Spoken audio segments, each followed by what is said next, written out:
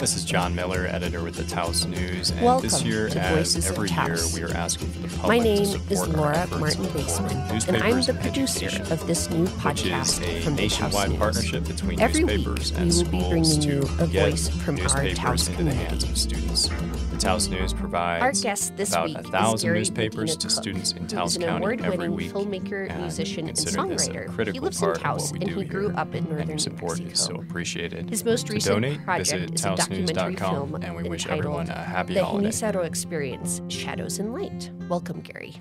Good to be here. Thank you. Thanks for having me. Yeah. So, growing up in northern New Mexico, I had never heard the term Genízaro before I watched the film. Could you define that term for us and what it means?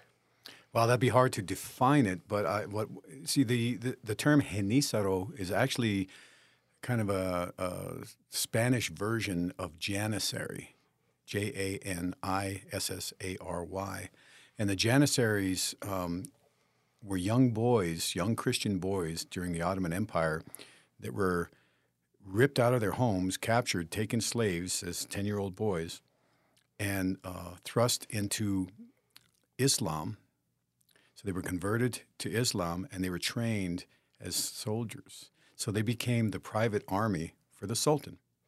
So that's the backstory, the history of the term, which later was brought to New Mexico during the Reconquest and de Vargas, as he took captives these young native boys, 10-year-old boys, took them out of their homes, right, and basically gave them this term, Genízaro. Well, that's pretty amazing to think of, the European history and the Central Asian history affecting, New Mexico and that colonial experience as well. So they were taken out of their homes and used as military. And then what happened to these young people? Well, the law of the Indies, when the Spanish first arrived, they were so far away from Spain.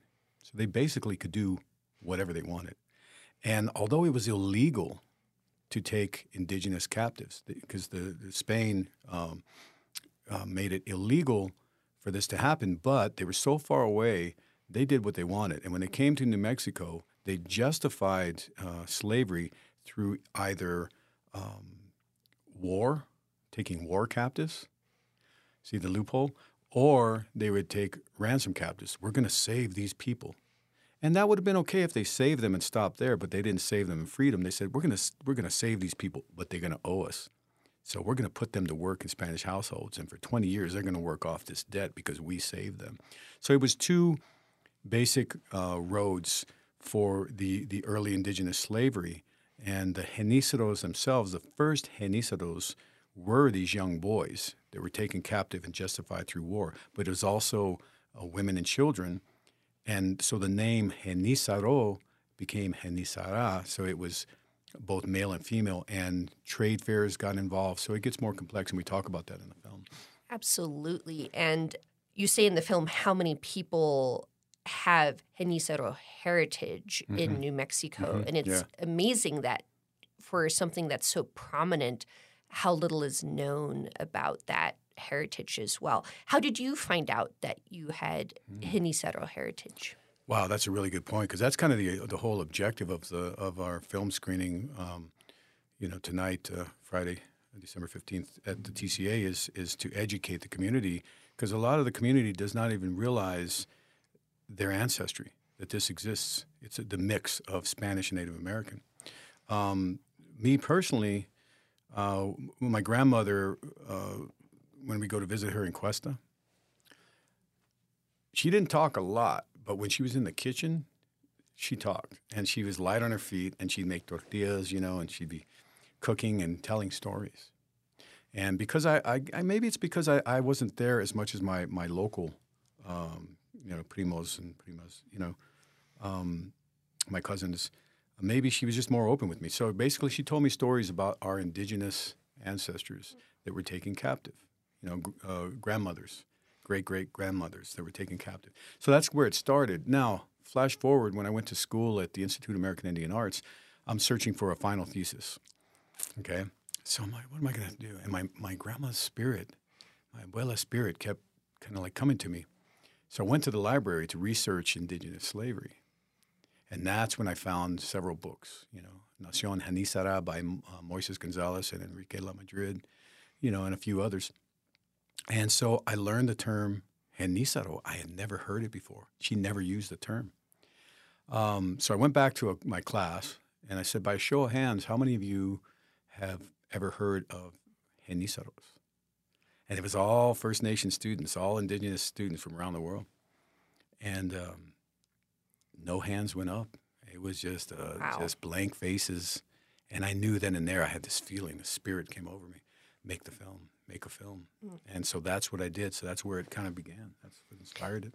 Totally. And, well, it was a new experience for you to learn about it. Was there anything in particular that you learned while you were making this film that just kind of blew your mind, something that you didn't have any idea about? Yes.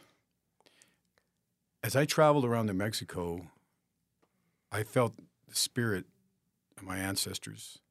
I felt like it wasn't me who was doing this. I felt like I was being led. I was being carried, almost like on wings, And what I discovered was things I never discovered before. The first interview I did was at Cañón de Conway in Albuquerque. Now, Moises Gonzalez and I are standing on old Pueblo ruins that go back hundreds of years. And we're talking, and he mentioned some things about the history. So, of course, I go back and I do my research.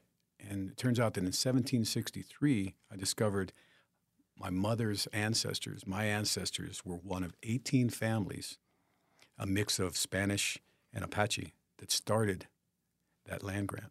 Oh, my goodness. And so this was just the beginning.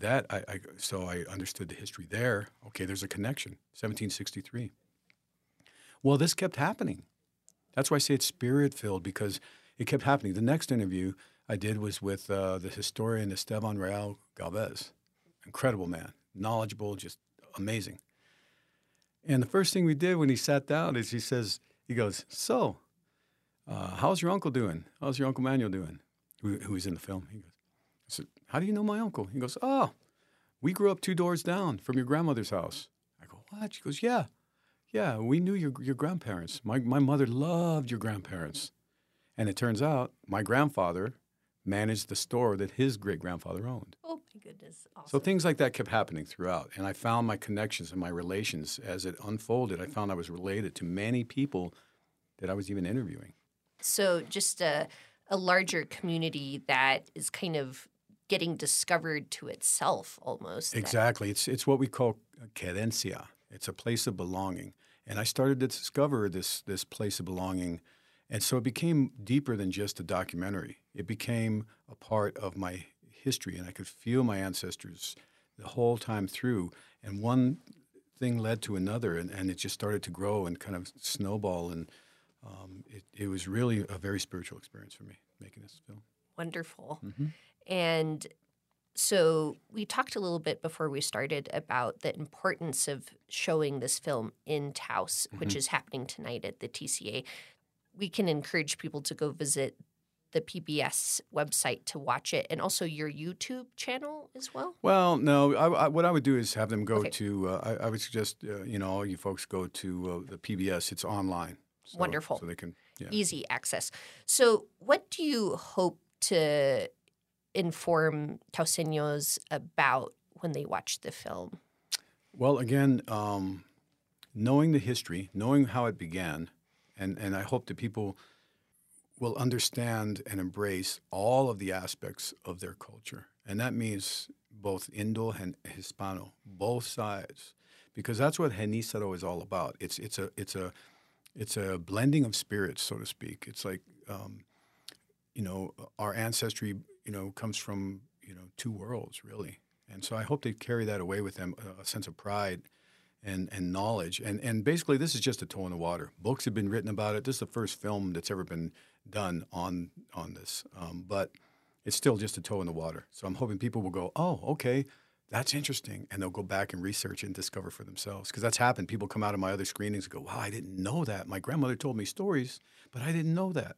So absolutely. It's hard sometimes when, there are families whose the documentation of their last names and where they came from has changed. And I expect with Genízaros, that is also the case, of people being brought out of their indigenous communities. And so they might not even know, which pueblo they were from, if they were from a Comanche family, if they were from another tribe.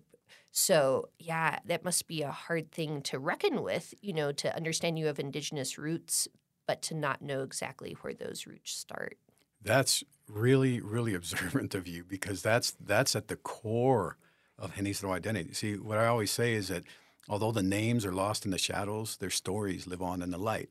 So although we didn't have the names of many of them, my grandmother knew the stories and through oral tradition shared those stories. Now, everything in the film can be documented through historic record, because the way the film is laid out is that we have scholars and historians and authors and people that have been studying this topic for years, for decades.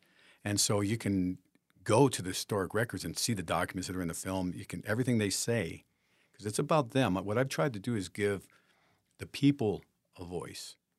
So my job was simply to hold it up and to show people, here's what it is, and allow the people a voice to speak about it.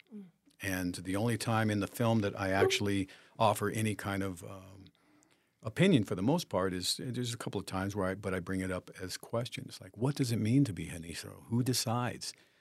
Is it the government? Is it the church? Is it nature, nurture?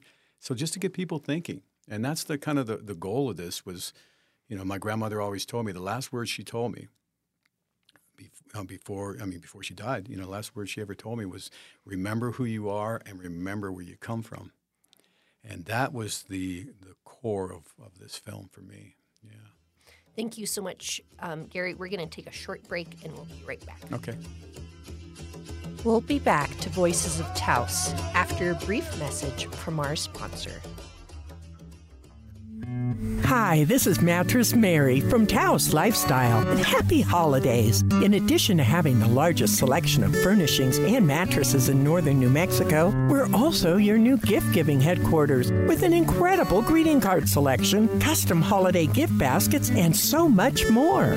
Wishing you all a beautiful holiday season. Taos Lifestyle, let it move you.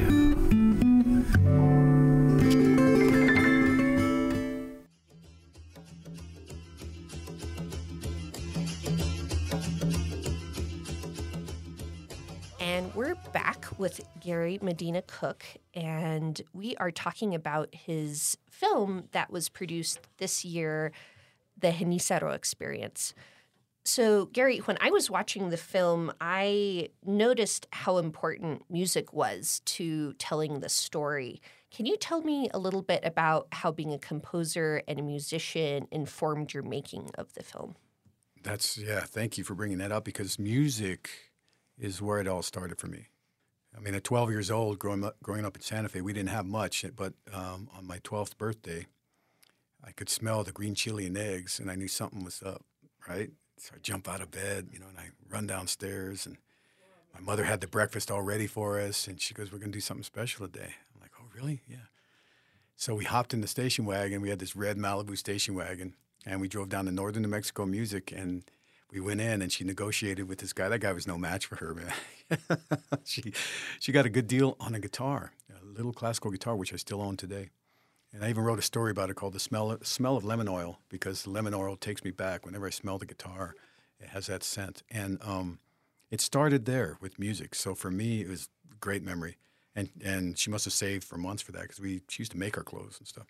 But anyway, so that guitar the guitar took me around the world. The guitar opened up so many doors for me. I traveled everywhere around the world and saw so many cultures, so many places, all because of that gift my mother gave me. And so as I went out to California, and I had my career in music, after a couple of decades out there, I was just feeling like I was being pulled back to New Mexico. And I believe Spirit pulled me back here for the purpose of this film and many other purposes, which I won't get into. But either way, Spirit brought me back, I believe, to my homeland. And while here, because I dropped out of high school when I was 16 to go off and play music. But when I got here, I moved back about 10 years ago, and I ended up going to UNM adult education, and I got my GED. So I felt that was a major accomplishment for me. And then from there, I ended up enrolling at UNM Taos. Took some great classes. Thomas Shaw, great professor, learned so much about a lot of different things. Then I transferred to the Indian School in Santa Fe, Institute of American Indian Arts, and that's where it started with the imagery. So I always believed the power of moving images and music, when they're kind of joined together, fused together, it tells a story that's really hard to hard to break. I mean, it's very, very deep for me. So but it's still, even making this film, a lot of it started with music. I'd write a piece of music, and then it would inspire an idea for a scene. So in the film, we have Rita Coolidge does a song. We have Bill Miller, my friend, 3-time Grammy Award winner, one of the greatest Native American singer-songwriters, and just singer-songwriters in general. He's like the Bob Dylan. Mm-hmm. He's that level. Incredible. So he's in there. And, even my son has a song in there that he wrote and produced, and it's the tail end on the theme song on the way out. But I did feel it was important to counter, or I should say embellish, the story with certain types of moods and certain types of compositions. So I composed probably 70% of the music, and then the other 30% is different artists. Yeah. And dancing is also another aspect of the storytelling in the film. Could you tell us a little bit about the Matachin dance that's happening in the film, and a little bit of the history there too? Sure. Yeah. Fortunately, I mean, I couldn't include all of the footage from some of these amazing people like Dr. Brenda Romero and Enrique La Madrid. They went in deeply about the Matachinas and the different, because there's different variations on it. But in essence, it goes back to La Malinche. In Mexico, when Cortez first came, basically she was enslaved and turned and given to him as a gift by her own people. She was betrayed.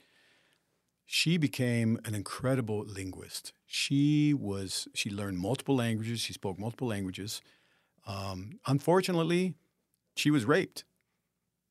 And so that's why some patriarchs, misogynists, later wrote and betrayed her legend, so to speak, by calling her the violated mother and things like that. I saw her and still see her as a hero. And she embodies female power, because in a patriarchal world, it's hard enough for women. It's been a tough journey for women. But in that kind of world, in that time, it's incredible what she overcame. So, and to be a linguist and to find a way to overcome this stuff and the pain and the trauma, which we get into deeply into the film with Susto and other things. But basically, the Matachina dance that you see a lot, even in the pueblos, stems back for Genízaros to the first. She's like the first grandmother, Doña Marina. And for those people who are listening who haven't seen Matachina dance, like what actually happens in the dance? Well, there's it's many different things happen, but it's based around there's usually a little girl that plays the main character, and then you have others taking on characters, captains, and then there's even like in Conrad Way, they utilize humor. The abuelos are humorous. Like Moises Gonzalez dressed up once as an old woman and would run around and joking with people. So there's a lot of humor. But, Dr. Brenda Romero is going to talk about that at the film screening tonight. I guess it may be yesterday or whenever. Whenever people are listening. Yeah, whatever. But the point is that I'm not an expert on it, but I did feel that it was important to allow that segment to take place because it is part of the history. A lot of people do the dances, but they don't realize where it comes from. Absolutely. Yeah. Well, I also really enjoyed the multi-generational aspect of the film as well. You just said that your son composed some music for it and performed it. And then also El Comanche also had his daughter in the film dancing. Yeah, So, Corina. That whole family. See, Francisco El Comanche Gonzalez. They're Comanche Genízaro here in Ranchos de Taos, and they've been carrying on this tradition for generations. So if you go to the Ranchos Church on New Year's Day, you'll see them dancing. That's where they start. But what they do is they go around the entire community all day long, and they dance at houses of Manuel and Manuelita, and they'll dance for the people. And it's a long-standing tradition. So they embrace the history. And yes, he was another one of the first that I interviewed. And then his daughter Corina is also a dancer. And then Davi, the whole family is basically. So and I highlight them in the film in the Rancho section because of that culture, the dancing that continues today. Speaking about multi-generational stuff, I shared with you during the break that my best friend growing up, her mother is Camila Trujillo, who's from Española, and she has a lovely segment on the film. And I just wanted to say, as someone who has a good friend who has Genízaro heritage, it's been amazing to watch, the history unfold for a close friend of mine. And so I've even learned so much indirectly from this. I think that is so incredible to me because for you to be able to see Camila talk and learn and know that you have a connection there, it's so New Mexican. You know what I mean? It's so New Mexican. She was fantastic. And I tried in the film, my goal was to give both men and women voice. I didn't want an imbalance. I felt because, like I said, it's important, I think, that we acknowledge and recognize that and allow everyone to have their voice and their opinion. And she was great, educational, not just on Santa Cruz de la Cañada, but also on healing and the power of herbs and that type of thing. And susto, the trauma that women faced. Absolutely. And I think to see these communities spread throughout New Mexico is so crucial as well. You have these little havens of knowledge and education about oral history and tradition, like you were talking about. Something I didn't know either is that there are communities that were basically established as buffers for the Spanish populations and the more dense populated areas.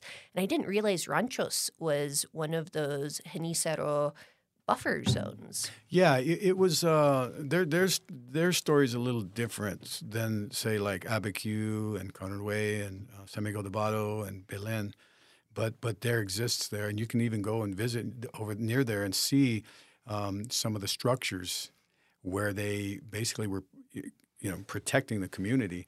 See, the commonality here is if you go into these communities, usually you'll see a church, and then the church is surrounded by houses.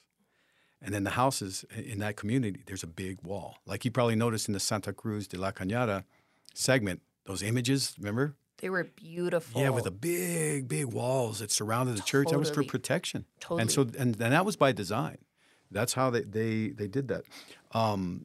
But these buffer zones, what happened is, and the Genízaros, after the Reconquest, De Vargas started to train up these little boys for the militia. But then the women and children were starting to become, house servants as well.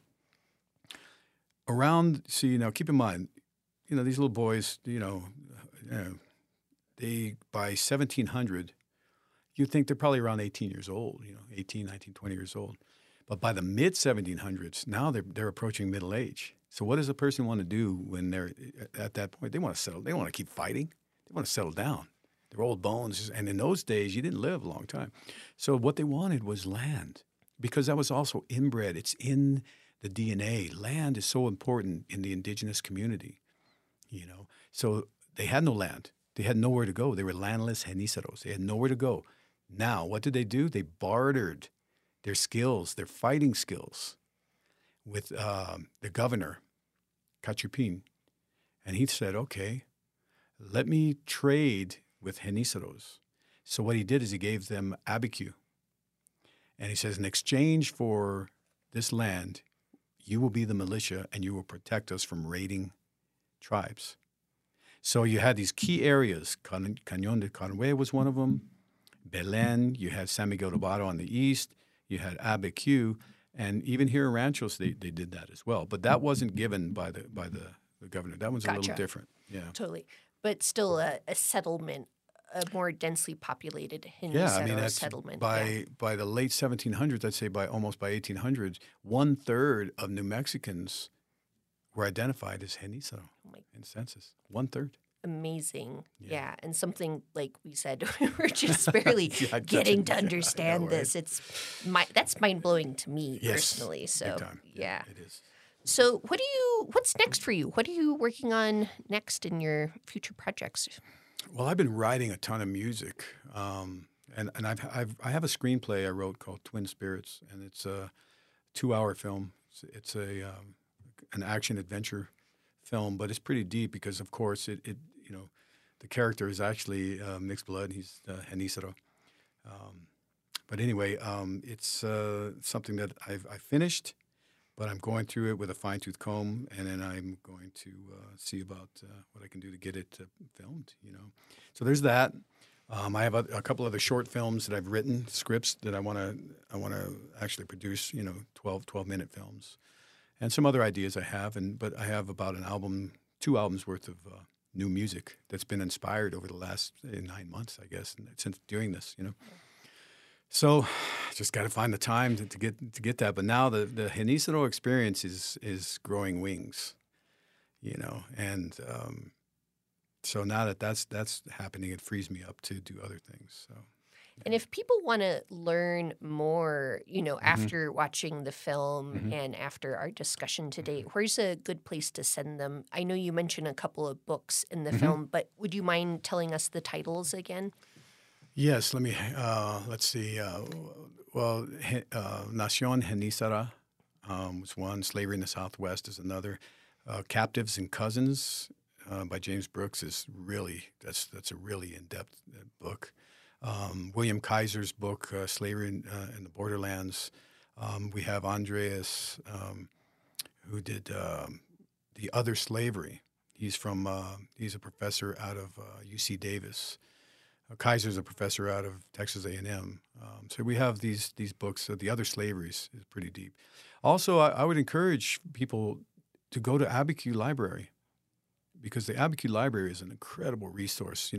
You can read papers by Benito Cordova, who was one of the first anthropologists that talked about, he was Genízaro, and he wrote books, many books, and not just like history books, but he actually wrote novels about different characters, So, yeah, I would start there. But there's plenty. And, Miguel Torres and the Genealogy Society, they don't just do DNA, but what they do is they merge your ancestry with DNA. And so they're doing some interesting things there.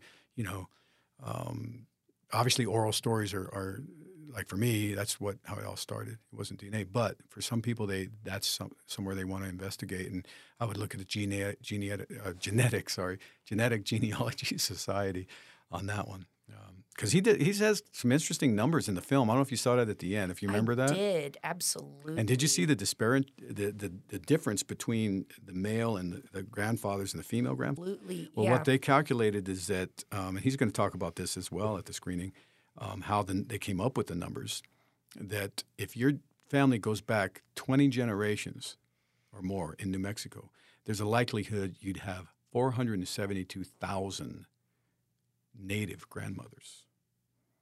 And so that's going to be an interesting topic for him to explain to the audience, because it goes to the core of what Genízaro really is. It's about, I call it the blending of spirits, walking in two worlds, But there's a spiritual side and a resiliency that you kind of embody in the film. And I think that's the thing that I really took away. It's not, it's a very difficult history. Like you said, you have all this trauma that has been inherited for generations, but there's something that you share with the resiliency of that Genízaro heritage that I find to be very powerful. Yeah, they're still as here well. today in all these communities, and it keeps growing because the more people know about who they are and where they come from, the more they want to start to honor that and embrace it and teach their children.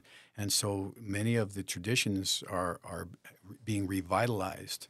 On the 16th in Caronway, they're doing Comanche dances, and that's growing because people are understanding their history and culture. Even though it was heavily Apache, they also integrated with Comanche too. And like I said, New Year's Day, Ranchos de Taos, and it just there is a resiliency. That's a perfect word for it. I'm really proud of all of them and everyone in the film, and I can feel the ancestors, and I can see them in my mind's eye smiling. And that's why I made the film. It wasn't about money or anything. It's about, I felt that those first generation Genízaro especially were forgotten, and they needed a voice. They needed someone, and they've had others speak about it, but not in a film. Film is a powerful medium. And so I give them honor and respect through this film. And I know that they fly free in the unseen world, but I think they're amongst us. They live amongst us as shadows and light, and that's where the title came from. Yeah. Well, it's so beautiful, and thank you so much for your time, Gary. We appreciate you, and thank you for bringing this heritage to light for our community. We appreciate that very much. You're very, very welcome. Thanks for having me. This is awesome. Oh, I'm so great. glad. Thank you.